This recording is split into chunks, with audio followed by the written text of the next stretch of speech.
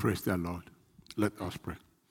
Our precious Father, we want to thank you again for the privilege we have together tonight. We trust you with this program, that you will speak to us and that you will open our eyes of understanding and give us understanding in the truth. In Jesus' name we pray. Amen. So we are still continuing with the topic, the things that are freely given to us. I will say this should be part 2 or 3. I think it's part 2.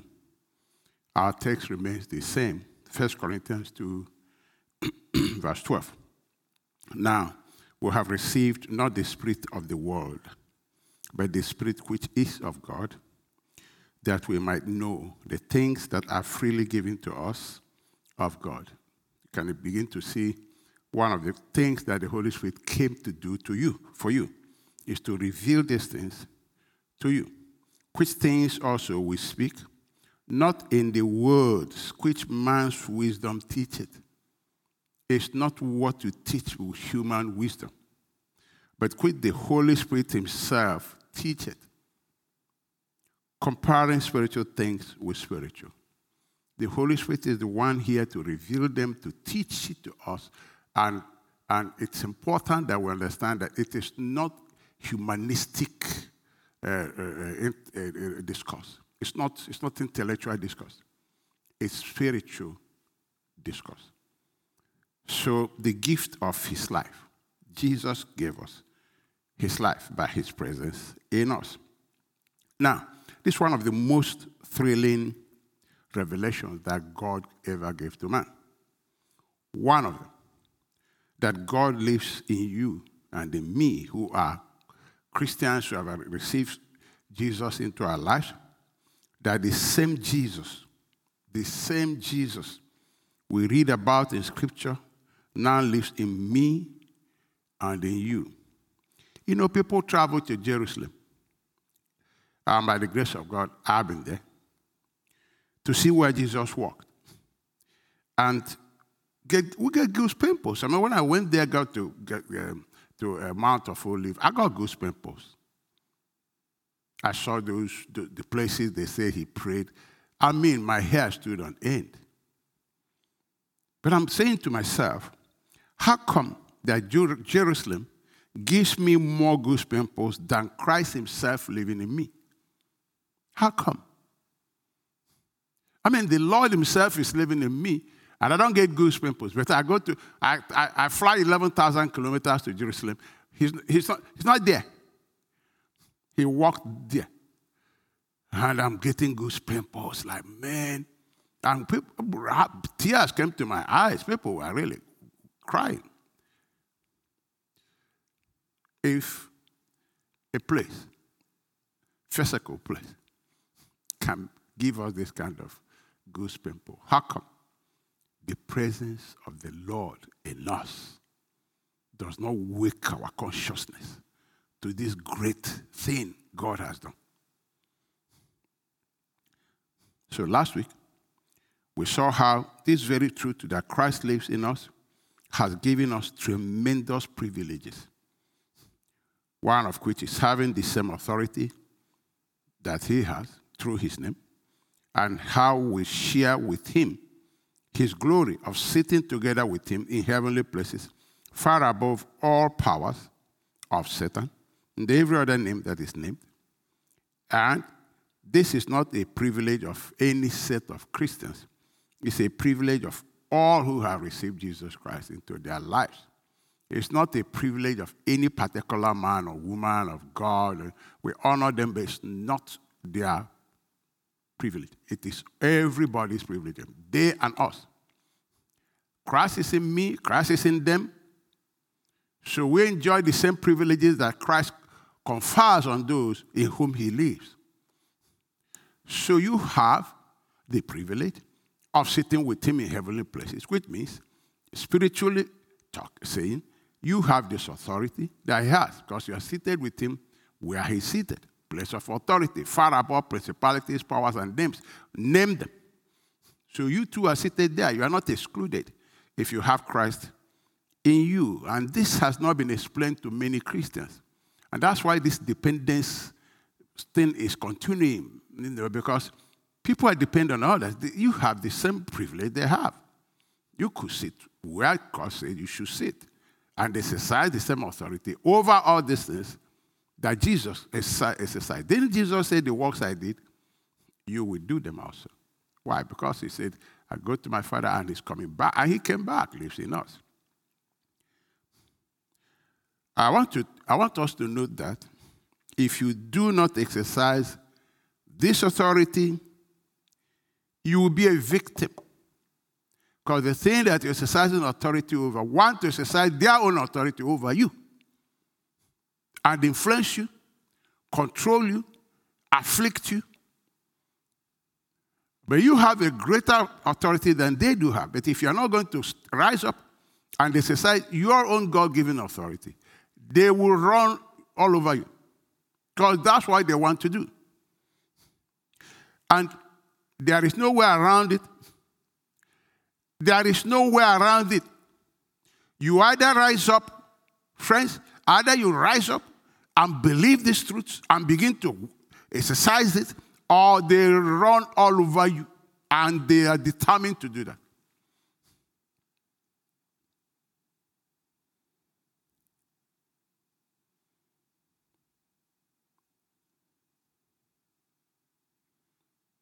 So either you rise up, reign in Christ, or you sit down there, wasting your time, complaining, murmuring, being a victim of the very enemy you should be walking all over him. He's under your feet. Now let's see what happens here. Romans 5:17. For the sin of this one man, Adam, caused death to rule over many. See?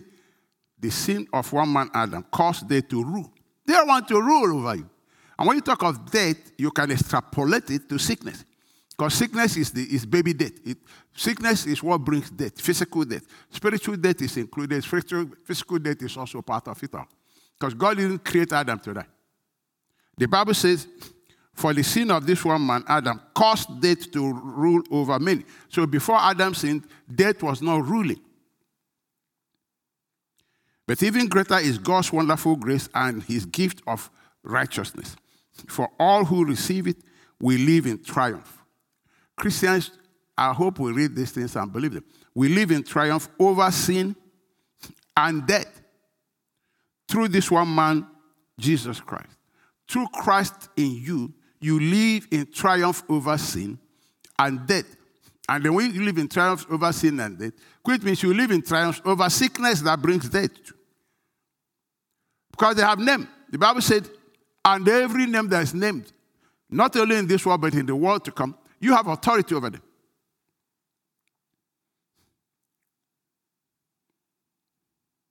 In Romans 6:12, do not let sin control the way you live. If you don't, it will control the way you live. There is no good, you can't get around this thing. Either you control your tongue, or your tongue will cause you trouble. Will ruin your Christianity, ruin everything you are doing. Destroy your testimony all over the place.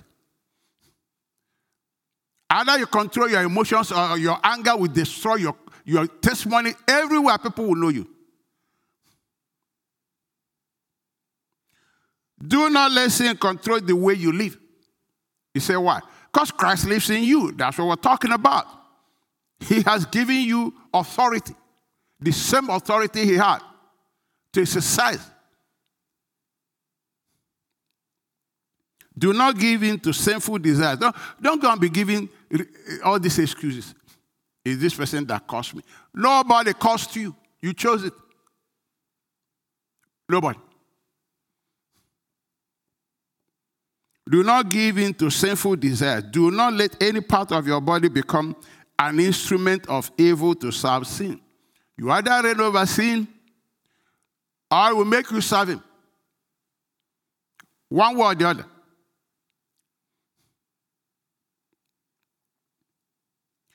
Instead, give yourself completely to God, for you were dead. But now you have new life. Christ is in you now. So use your whole body as an instrument to do what is right for the glory of God. Do it. Just do it. It doesn't get simpler than this. I don't see they told us what else to do. They just said do it. That's what I read here. Do not let sin control the way you live. Quit means do it. Just don't. It didn't say do this one before this. No. It said do it. We say why? Because you are dead and you have received a new life. Christ is in you. The Lord lives in you. You are joined to him. You can do it.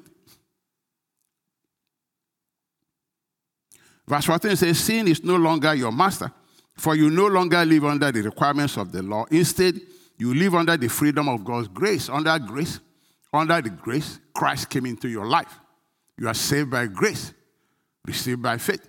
Christ came into your life. Under the law, we didn't have Jesus in us.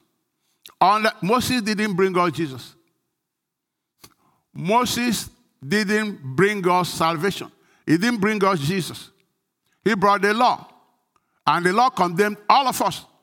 For the law says, the soul that sinners shall die. Period. The law never provided us salvation, never provided us forgiveness, except that God gave Israel a limited way of righteousness by blood of animals, which couldn't wash away anybody's sin. So now I want to see another key benefit of his presence and his love in us. And it is to be regretted that this aspect of the gospel has not been really taught. You know, we are familiar with Jesus dying, which is true. Familiar with Jesus on the cross, which is true. We are familiar that Jesus rose, which is true. But we're not familiar with Jesus living in us. We're not familiar that Jesus really lives in you and lives in me. Neither are we familiar with the fact that he is our great high priest. These two aspects of the gospel is not being taught frequently. And so many Christians are not familiar with them. The benefits of them, they have no idea what it does in our life. Some still carry the cross on their neck, carry Jesus on their neck, thinking that there's power in all that kind of thing. So now, let us see a key benefit of his presence within us.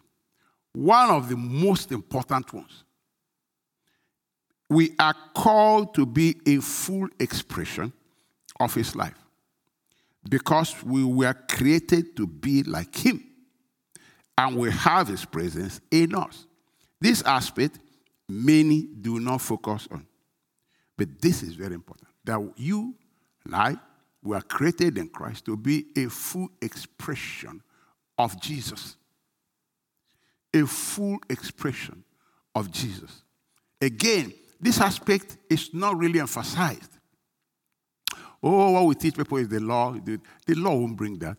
Jesus is not the law. Jesus is not 10 Commandments. To be a full expression of Christ. Look at what Peter said. 1 Peter 2:9. But you are a chosen race, a royal priesthood, a consecrated nation, a special people for God's own possession, so that you may proclaim now the excellencies, the wonderful deeds, and virtues, and perfections of him who called you out of darkness into his marvelous light, so that we can proclaim. Action speaks louder than word. So that by my life I can proclaim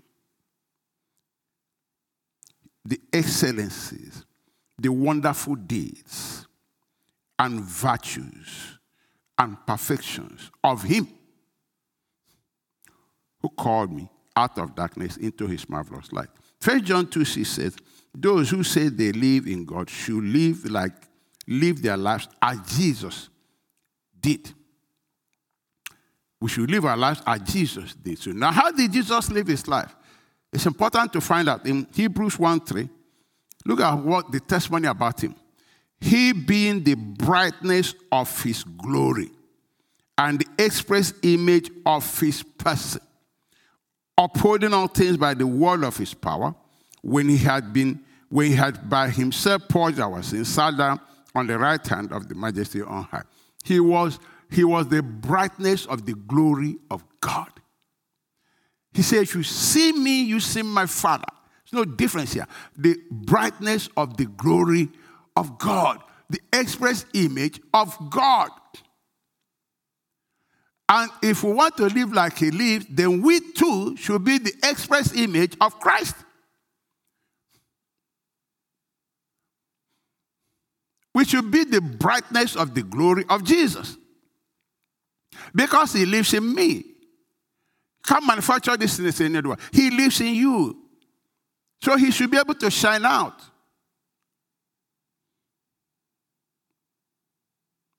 Galatians 6, from verse 15. It says, it doesn't matter whether we have been circumcised or not. What counts? Church, what counts?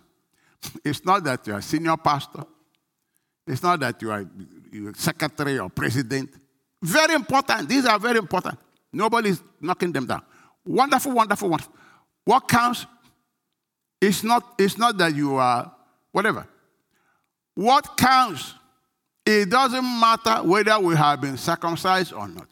What counts is whether we have been transformed into a new creation. A new creation. Unfortunately, we have distilled Christianity to rituals. Once you fast, which is good. We pray, which is good. Do night vigil, wonderful. That's it. It's not true. What counts? What counts above all those things are supposed to help you express the full brightness of the glory of Christ. What counts? So it doesn't matter whether we have been circumcised or not, or whether we do whatever else or not. What counts is whether we have been transformed into a new creation. Are we expressing the fullness of his image, different from what we used to be? Created to be like God. That's what the Bible says. Created to be like God. In true righteousness and true holiness. He said that's what counts. That should be our goal. That's what counts. Oh, you can get anything from miracles. It's wonderful to get. I too want miracles. You can buy 10 cars, get the best job, and testify, which is good. I mean, nobody is knocking them down. But what counts above all of that? This is why it's living in you. It's not just to give you job and card. The reason so that you can express the fullness of his glory. And that includes now knowing how to, through prayer, get things that you need in life. Including cars, including jobs, including wives. Includes all of them. Transformed into a new creation. And then the Lord Jesus said it this way in John 15 from verse 1. And I want you to listen to the Lord. Can we just imagine him in front of you talking to you directly? Just imagine Jesus talking to you directly. I am the true grapevine, and my Father is the gardener. He cuts off every branch of mine, which is a Christian, every branch of mine that does not produce fruit. And he prunes the branches that do bear fruit, so they produce even more. So you can see the importance of fruit bearing. When you talk of fruit, a tree is known by its fruit. It's known by its fruit. A mango is identified by the fruit. So in verse 2, he says, he cuts off every branch of mine that does not produce fruit. And he prunes the branches that do bear fruit, so they will produce even more. You have already been pruned and purified by the message I have given you. That's if you can listen. Remain in me then, and I will remain in you. For a branch cannot produce fruit if it is severed from the vine. You cannot be fruitful unless you remain in me. Yes, I am the vine. You are the branches.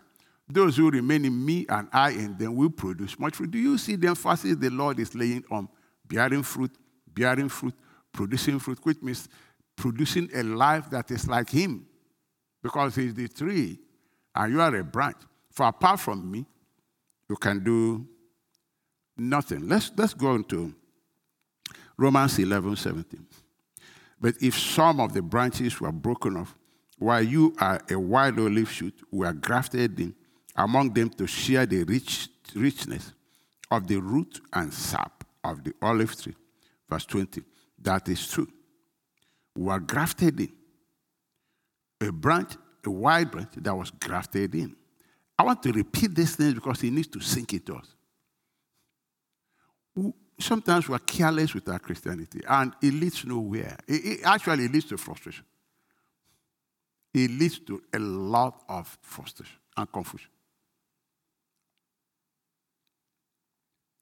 But if some of the branches were broken off, while you, a wild olive shoot, were grafted in among them to share the richness of the root and sap of the olive tree. Verse 20. That is true, but they were broken off because of their unbelief, their lack of real faith. And you are established through faith because you do believe. So do not become proud, conceited, but rather stand in awe and be reverently afraid. He said, you were grafted in. Through your faith in Christ, you became a branch of Christ, simply because you believed. That's how we became a branch of Christ. And now Romans 8:10 says, now Christ lives his life in you. Now that you become a branch, his life is flowing through you. So he now lives his life in you. He now lives his life in you. And so the scripture again describes him as the light that shines through us. 1 Peter 2:9 says, who called you out of darkness into his marvelous light. I'm taking the last line of 1 Peter 2:9 because we read it before. He says, who called you out of darkness into his marvelous light. Not your light, his light. Then Ephesians 5:6, don't be fooled by those who try to excuse these sins, for the anger of God will fall on all who disobey him. Don't participate in the things these people do. For once, you were full of darkness, but now you have light from the Lord. So live as people of light. You have light from the Lord. He lives in us. He is the light in us. We have light from the Lord. So live as people of light. So this light within you produces what is good and right and true. You know, we live in an age of entertainment. Entertainment it has so much influence on the society. Everything has to be an entertainment. And so, it's a life. And I'm thinking about us, the body of Christ. It's good to do worship all over the place. Worship and dance all over the place. It is amazing. But the Bible says that the true worship to God is to give him your life. Is to surrender your body to him. He said, this is your reasonable service. Another translation says, this is the way to worship him. This is important. That will bear fruit. That will become an expression of his light. That's the greatest worship you can give to God. That's the greatest one you can give to God.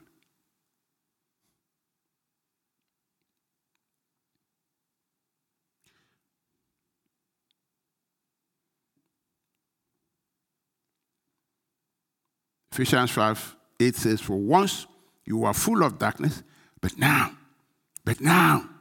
you have light from the Lord. So live as people of light. That's how you worship him. For this light within you produces only what is good and right and true. And he said in another place, let your light so shine. You want to worship him?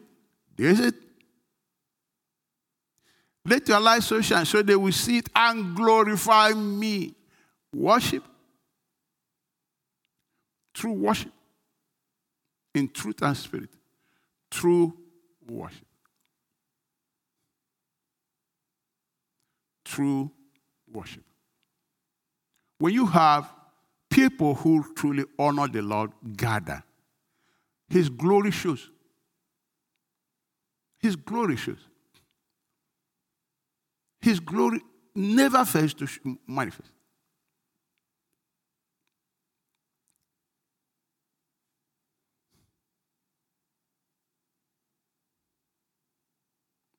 Now, there are some things that will hinder this life from manifesting. Number one is ignorance. It will hinder it from shining. Not knowing that you have this life. Not knowing that you have this life. Not living in awareness of His presence in us. Again, we are aware of God in heaven, and it's true. We are aware that Jesus died, He rose again. Christians are aware of that. But we are not really very much aware of the living Christ in us. We know that wherever two or three are gathered in His name, He's there. But we're not really very much aware of Jesus living in us, which is a key revelation of Christianity, which is a major, mind-boggling revelation of Christianity. So if we're ignorant of His presence in you, you know what you will do? You will lean towards what you are naturally used to. And that's your flesh and reasoning. Ephesians 4:17. With the Lord's authority, I say this: live no longer as the Gentiles do, for they are hopelessly confused. Gentiles are hopelessly confused. Their minds are full of darkness. See, no, Christians don't live in darkness. The darkness is ignorance. There's no light of the word.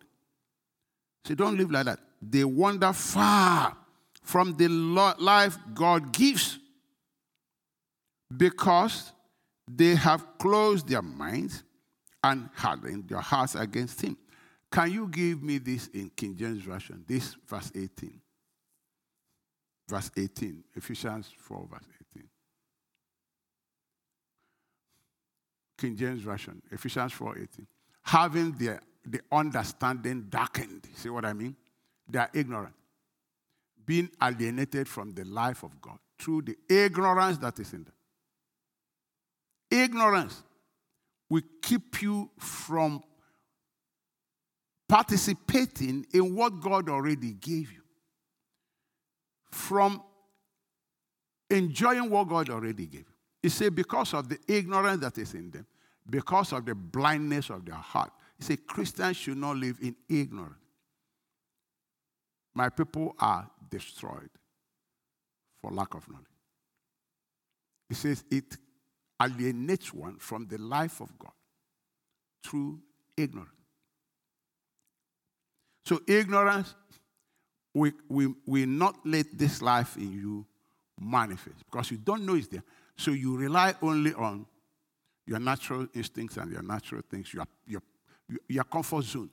Because you are used to that for years. Your comfort zone.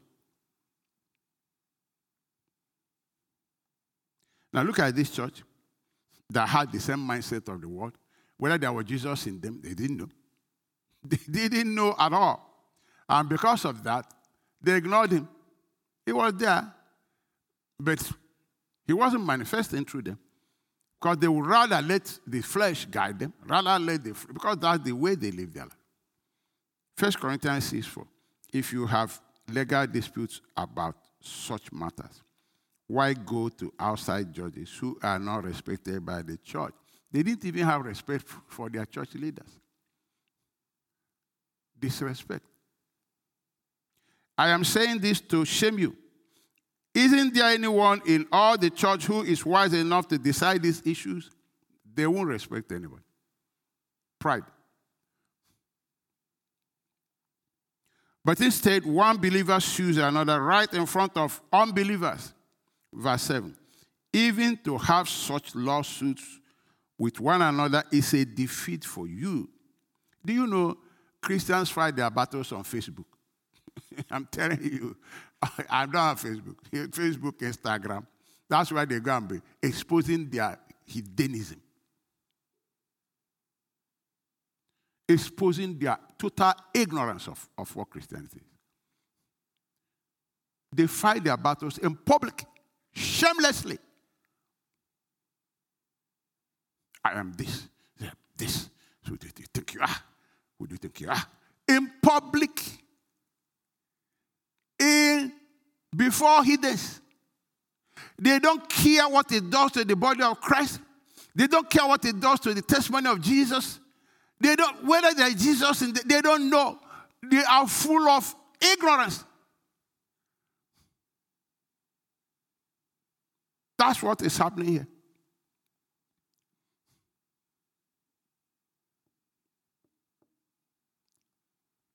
And they create groups, my group. Brethren, Jesus is coming. He's coming. He is coming.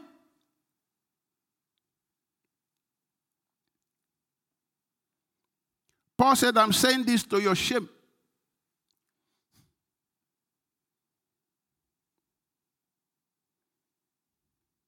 Verse 7. Even to have such lawsuits with one another is a defeat for you. Why not just accept the injustice and leave it at that? No, they won't. Mm-hmm.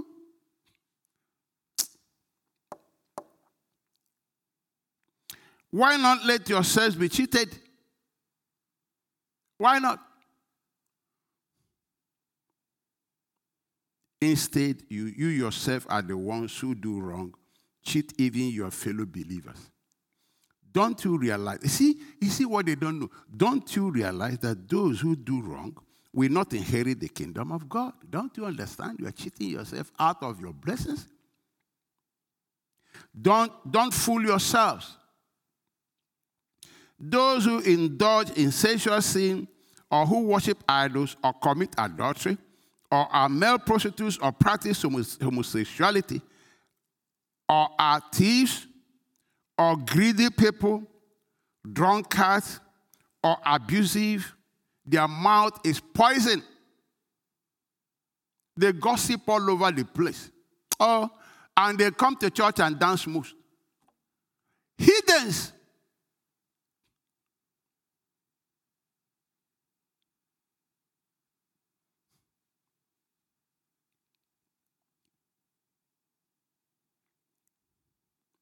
Those who do wrong will not inherit the kingdom of God.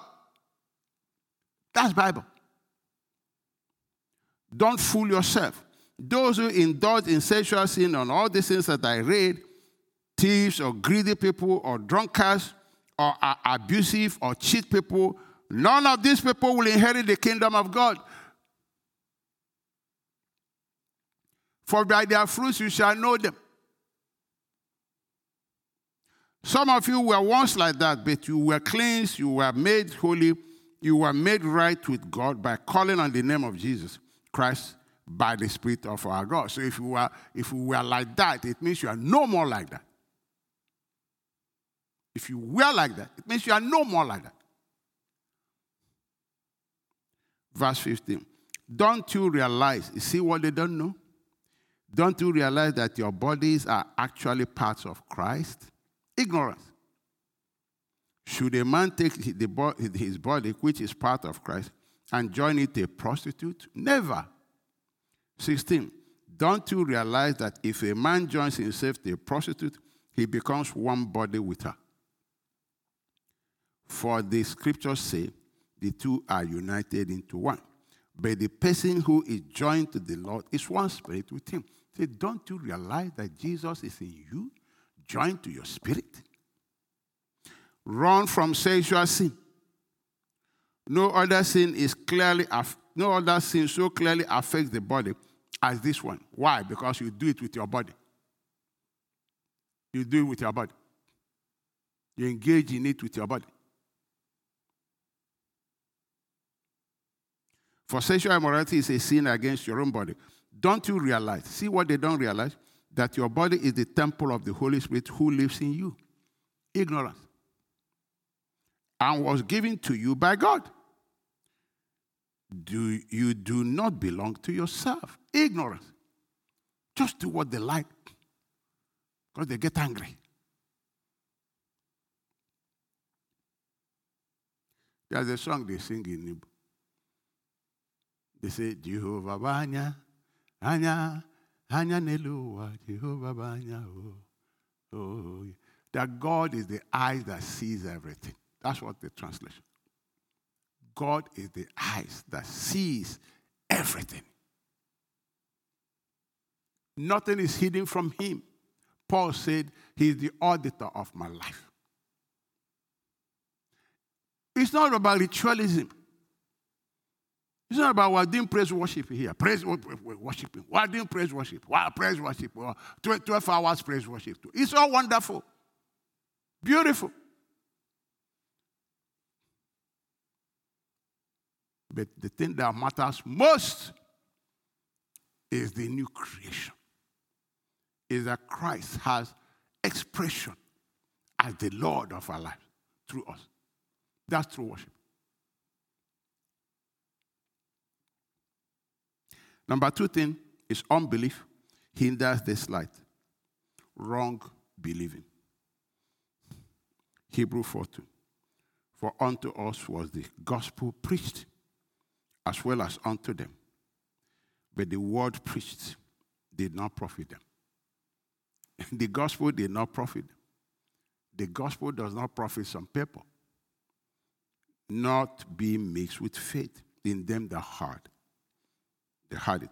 For we which have believed do enter into rest, as he said, as I have sworn in my wrath, if they shall enter into my rest, although the works were finished from the foundation of the world. If you don't believe the gospel, you're not going to experience it. Hebrews 3:12. Be careful then, dear brothers and sisters. Make sure that your hearts are not evil and unbelieving, turning you away from the living God, not towards God, away. Unbelief. Wrong believing. That's why wrong doctrine is dangerous. Very, very dangerous. And so we Christians walk by faith. We walk by faith. Because faith is our victory. We walk by faith. Hebrews 10:38. Now the just shall live by faith. That's how we live, not in unbelief, not in ignorance. You can't have faith in ignorance. Faith comes when you begin to have a revelation of the Word of God. You can't have faith in ignorance. Now the just shall live by faith, but if any man draw back, my soul shall have no pleasure in him. You can't draw back into unbelief. You cannot. The just lives by faith. Now, Paul gives a testimony so we can learn from it. Christ lives in him. He is giving this testimony of the reality of the presence of Jesus in his life. Don't forget where we're coming from. The things that are freely given to us. The presence of Christ in us. The life of Jesus in us. In Galatians 2:20, say, my old self has been crucified with Christ. It is no longer I who live. No longer I who live. No longer I. I have given Christ my life. I don't live. But Christ lives in me so he can have full manifestation of his life. So I live in this earthly body by trusting in the Son of God. The just shall live by faith. The Son of God who loved me gave himself for me. I do not treat the grace of God as meaningless. For if keeping the law could make us right with God, then there was no need for Christ to die. Now, let me explain something here. When you trust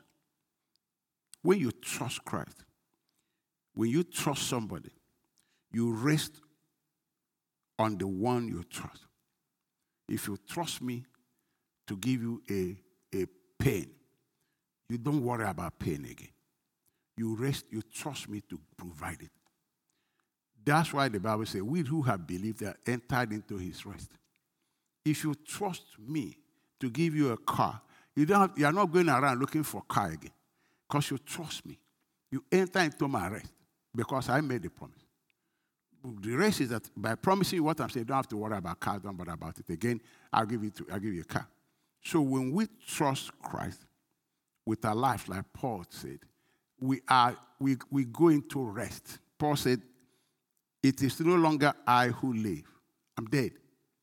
I don't have to worry about how to live. Christ now lives. Because I handed my life over to him. He's in me. Question is, can you produce better righteousness than what Christ can produce? Between all your effort to be good and this, and what Christ can do, which one is far better? And so, the burden of life or trying to do everything, the law says, is not the way to do this thing. If we have Christ in me, why bother do what he can do better? He's the one at work in me. So why don't I just let him? That's what the scripture is talking about. Number two is, nobody has ever even kept all the laws. I mean, always trying to do this. Nobody has even done it well. Nobody has, if we can be sincere about it. And so the better way is to trust Jesus, who can do it perfectly well. Do it better than you can do. Is to trust him to live, like Paul said, I live in this earthly body by trusting the Son of God. He has shown his love for me, gave himself for me, so he's worthy of my trust. And he's in me. So it's not to say, oh, you can do whatever you like. No, that is to give you a better option of achieving the same goal of living a life that pleases God. Because the life that pleases God is the life of Jesus. God made it clear.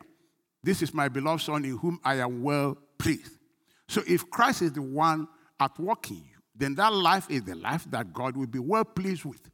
So he's giving you an option that is far better than you trying to obey the laws, and you won't be well pleasing to God. Because by the arm of the flesh will fail you, and then by strength shall no man prevail. You keep stumbling and falling. But when you trust Jesus, he will keep you, for we are kept by the power of God, and he will work out these things in you. So he told us to make a choice to trust him or to do it ourselves. But he warned us that without me you can do nothing. That's absolutely true. Now, let's say, look at Acts 15:8. God knows people's hearts, and he confirmed that he accepts Gentiles by giving them the Holy Spirit, just as he did to us. Verse 9. He made no distinction between us and them, for he cleansed their hearts through faith. 10. So why are you now challenging God by burdening the Gentile believers with a yoke that neither we nor our ancestors could bear? We're able to bear. He said, we're not able to bear this yoke. This yoke of trying to please God, obey the whole laws. And yet, without Christ, we can't do that. So we're trying to do something that we can't do because we are excluding him and giving them all this things. I say, you Gentile believers, this is the law. Go and keep them. And Peter is saying, you are challenging God. Because God says, without Christ, you can't do these things. And that's why you are giving them this burden to go and do something they cannot do. Why are you challenging God? Verse 11 says, we believe that we are all saved the same way by the undeserved grace of the Lord Jesus Christ. That you are saved is not once. You are saved and continuously being protected, being preserved by the same Jesus. By the same Jesus. If you take away Jesus at any point in your life, you are toast to sin. You are toast to the devil. That's why I say, because the greater one lives in you, you have overcome this world. So, we say verse 10, Acts 15:10. So why are you now challenging God by burdening the Gentiles believers with a yoke that neither we nor our ancestors were able to bear. Why are you doing that? And all we did was to believe in the Lord Jesus Christ, and we are saved and continuously being preserved by the same Christ in us.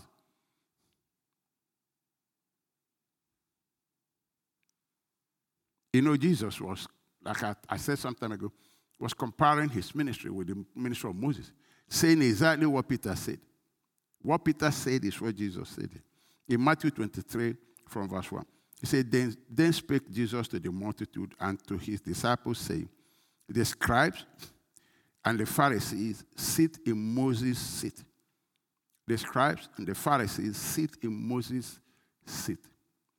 All therefore, whatsoever they bid you observe, that observe and do. He said, yeah, they sit in Moses' seat because the new covenant has not started. Christ has not gone to the cross and died to establish the new covenant. He said the old covenant is still in force. He said, so they're teaching you the laws of Moses. He said, you better do it. But he says something revealing. He says in verse 3, all therefore whatsoever they bid you observe, that observe and do. But do not ye after their words, for they say and do not. Now, when you see this, you would think that the reason they are not doing it is because they are trying to be something cocky or something. No. The reason they are not doing it is because they can't. They cannot. That's what Peter said. He said, we and our fathers could not do this. And say, these people are giving you the laws to do this and do this. And he said, they can't even do it themselves. All is verse 4. For they bind heavy burdens and grievous to be borne, the law, and lay them on men's shoulders. But they themselves will not move them with one of their fingers because it's not possible for them to do it. Peter said, we couldn't, our fathers couldn't, all these people teaching this couldn't. He says it's heavy burden.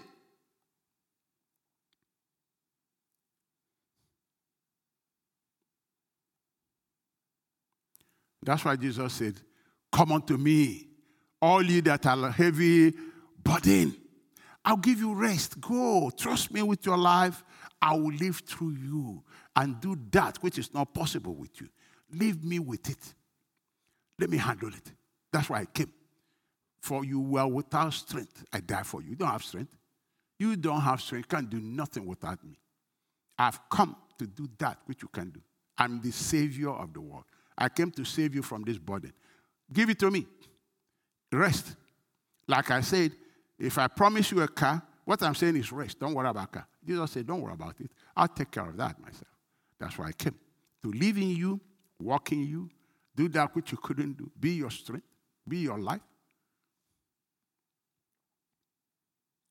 We know there are people who rejected it, as people still do it today. Romans chapter 10 from verse 1.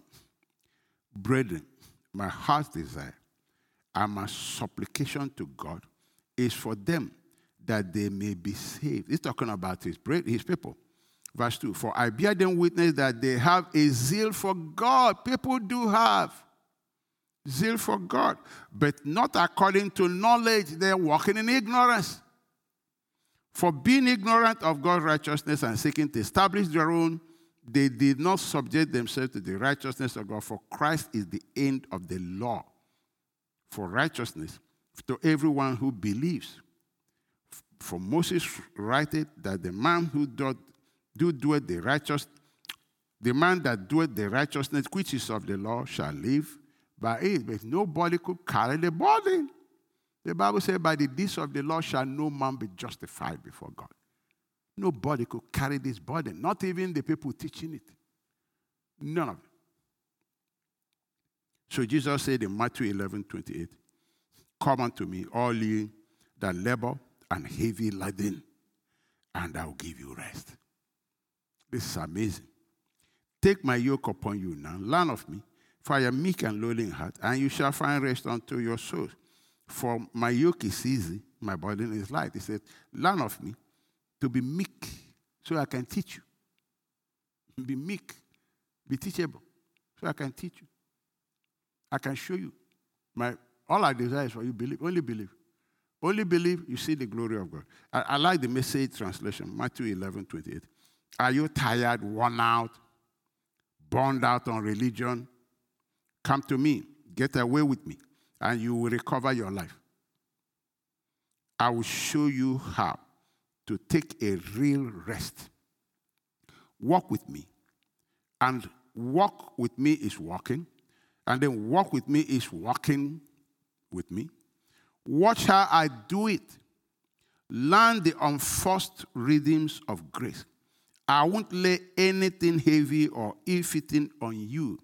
Keep company with me. You will learn to live freely and lightly. Man, this is far better. Far better. So, but some people have listened and have done that. In Hebrew 10:38, now the just shall live by faith, we read it. So those people who have listened have given their life to Christ, and Christ has come into them to live through them. So the burden of living becomes Jesus' burden. It's not their burden. The burden of living is his. Your responsibility is trust him. Just trust him. Believe him. If he teaches you something, follow it.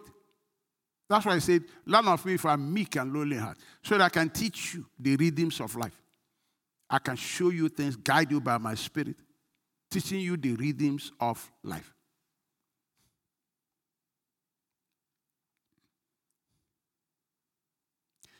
In Philippians 4:12, we find, it says, I know how to live on almost nothing or with everything. I have learned the secret of living in every situation, whether it is with a full stomach or empty, with plenty or little. 13. For I can do everything through Christ who gives me strength. Now I can do it. Man, yeah, I can do it. I can say no to this sinful desire. I cannot do it through Christ, through Jesus. Strength has come. The Bible says, while we were without strength, yes, strength came. Jesus lives in me. Strength has come to me. Ephesians 3:20. Now all glory to God who is able, through his mighty power at work within us, to accomplish infinitely more than we might ask or think. He said there is a mighty power of Christ working within us that can accomplish more than we could have done on our own. In Philippians 2:13, for God is working in you, amazing revelation, giving you the desire and the power to do what pleases him. Now, let's take this testimony of Paul. I want us to go to Paul. And let Paul preach to us. Let him share his testimony with us. I want you just to imagine that Paul is here and he's talking to us and sharing his testimony. Now, why is this testimony important? We have to learn an important lesson from it, because this is why many people are leaving the church. This is why. Because the burden is too heavy for them. So they struggle and they are defeated and they decide that it's not working. And they think that anybody who is saying, no, I have victory is lying. Because they use their own experience to judge everybody else. So they say it's not working. They leave. Since they failed, think everybody else is like it should be so. And that's why people don't take their going to church seriously. Because they don't see the relevance. To them, it doesn't make any difference in their daily life. It doesn't. The same thing they were doing, they're still doing them. The only thing they've done is that they have become clever in hiding them. And then they become clever in appearing good before me. The people who are close to them, people who sit with them longer know who they are.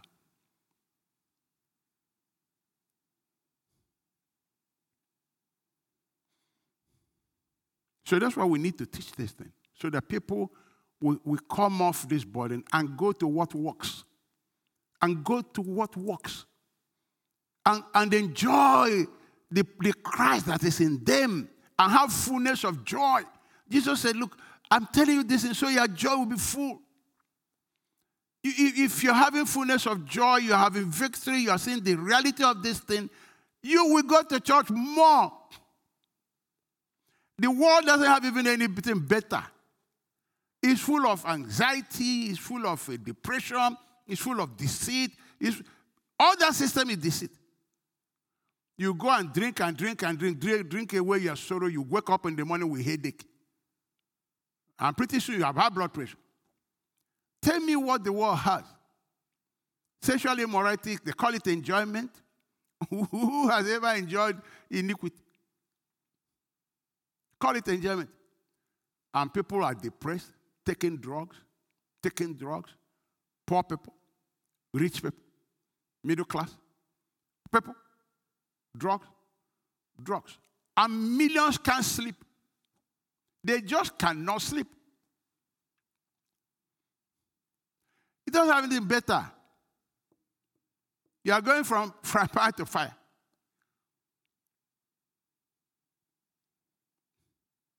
So that's why we're teaching this, so you can know what works. Christ works all the time. Those who trust in him will never be put to shame. Or you have your battles and things, but victories, you'll be enjoying your victory and learning how to enjoy the victory, walk in victory. You're going from glory to glory, and people will testify what they have seen in your life. People will testify that Christ truly lives in you. I was talking to one of our brothers here. I said, when I hear you talk, I feel like staying and hearing you talk. He was laughing. Very modest brother. Very, very modest brother. I was talking to him. I said, my brother, well, each time you are talking, it is flowing full of grace. This brother has no pride in him. Full of grace. When he's talking, it's like you want to eat it, God has witnesses. God has witnesses. I was talking to him here. Typical of him, extremely modest, was laughing, you're laughing and laughing. But there are people, when they talk, oh my God, it's like a house on fire. What spirit is that? Is that the gentle spirit of Christ? A servant of the Lord must not quarrel. That's what the Lord Jesus wrote in his book. But be patient with all men. Praying for them so that God can turn them away from what they are doing. Romans 7:18. And I know that nothing good lives in me. That is in my sinful nature. I want to do what is right, but I can't. You see the frustration I'm talking about? I want to do what is good, but I don't. I don't want to do what is wrong, but I do it anyway. See the frustration? But I do what I don't want to do. I am not really the one doing wrong. It is sin living in me that does it. I have discovered this principle of life that when I want to do what is right, I inevitably do what is wrong. I love God's law with all my heart, but there is another power within me that's at war with my mind. This power makes me a slave to sin that is still within me. Oh, what a miserable person. They leave the church at this point. It doesn't work. People, bunch of hypocrites. That's what they call us. Hypocrites.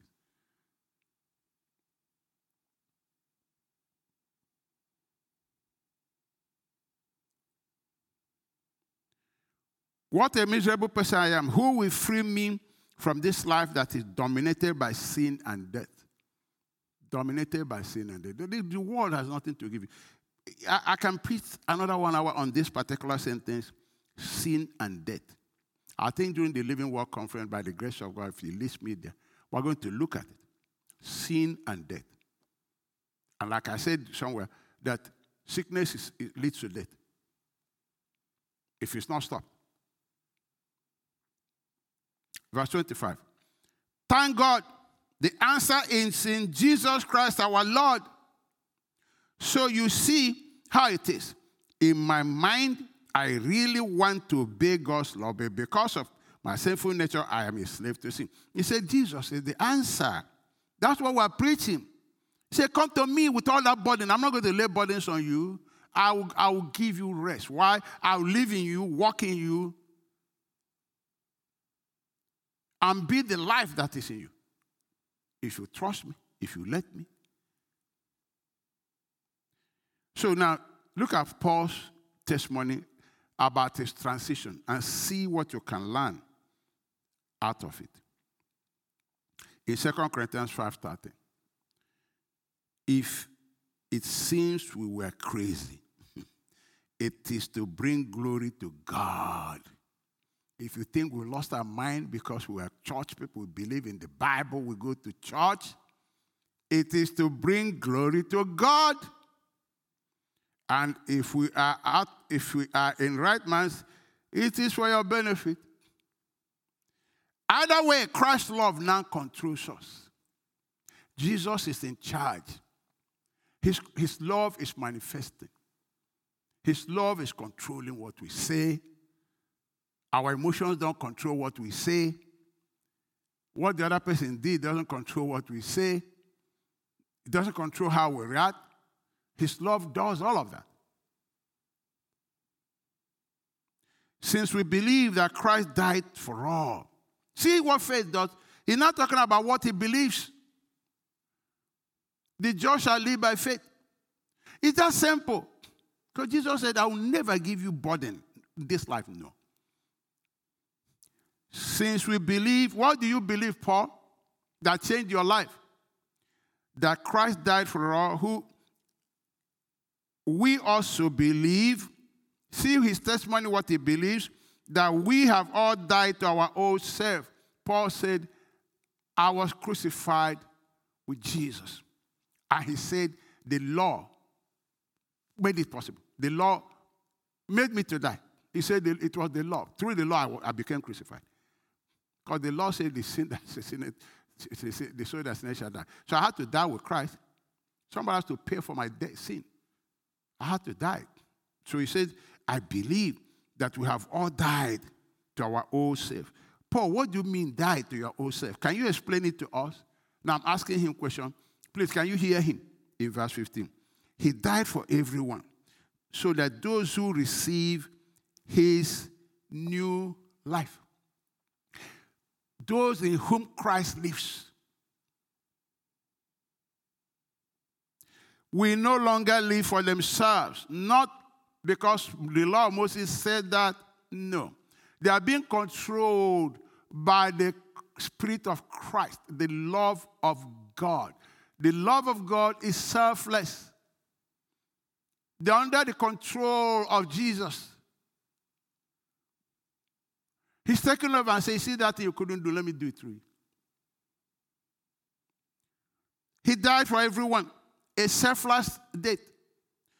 So that those who receive this kind of life that dies for everyone will no longer live for themselves. Instead, they will live for Christ, who died and was raised for us. We receive this life that dies for everyone. He said that's the character of this life. So we too have died because we received that same type of life. We have also died to our own selfish end. Controlled by the love of Christ. For God is love. The law of Moses cannot give you this. The law of Moses will tell you an eye for an eye. Paul said concerning the law, perfect. But when he had Stephen preach, he organized people to kill Stephen. Kept their clothes and said, kill that man. That is the heart of somebody who doesn't have the love of God in. Religious spirit, dangerous. This is the same Paul talking now that the love of Christ controls me. No struggle, no more. No more struggle. Verse 16. So we have stopped evaluating others from human point of view. At one time, we thought of Christ merely from human point of view. We didn't know he lived in me. I didn't know. I thought it was just a Christ that came, died and lived in me. I didn't know that. He's living today by his spirit, not by his flesh. The days of his flesh were when he died on the cross. Now he's living by his spirit. That's why he's in each one of us. At one time, we thought of Christ merely from a human point of view. Now, how differently we know him now. This means that anyone who belongs to Christ has become a new person. Why? He received the life of Christ. Jesus lives in him. The old life is gone. A new life has begun. And all of this is a gift from God. All of it is a gift from God. The things that are freely given to us. Who brought us back to himself through Christ? God brought us back, gave us this new life. It's all gift. For God so loved the world, he gave his only begotten Son. Brethren, when we have, and then look at Romans 7:4. So, my dear brothers and sisters, this is the point. You died to the power of the law when you died with Christ. Now, you are united with the one who was raised from the dead. He lives in you. He lives in you. As a result, we can produce a harvest of good deeds for God. Christ is the source of the good deeds. He's the source of the life we're talking about. Can't produce it without him. He is the source. All perfect and good things come from him. He is the source, brethren. We are just mere branches. If we attach to him by faith, the life will come true. The fruit will show. So we need to hide this truth in our heart, and it will produce fruit for us. David said that, what have I hidden in my heart? You need to until it registers in you and becomes a living truth in you that Christ lives in you. He is the power at work in you. That Jesus really, really lives in you. You know, I said it at the beginning, that we went to Jerusalem, people were crying, and I cried. I cried. Why shouldn't I ask my Lord? Gethsemane, oh my God, I got to Gethsemane, I couldn't hold back tears. I just couldn't. But I'm asking myself, if that touched me that much, and it's not there, how come his presence in me is not touching me more? I mean, if Jesus will walk in now here, all these people here are doing production. Everybody will, our hair will be on it. But this very Jesus, this very Christ that died is in me and is in you, and yet it doesn't produce this kind of effect on us. Proverbs 4:20. My child, pay attention to what I say. Listen carefully to my words. Don't lose sight of them, that Jesus lives in you. God gave you the gift of life through the presence of Christ in you. Don't lose sight of this truth.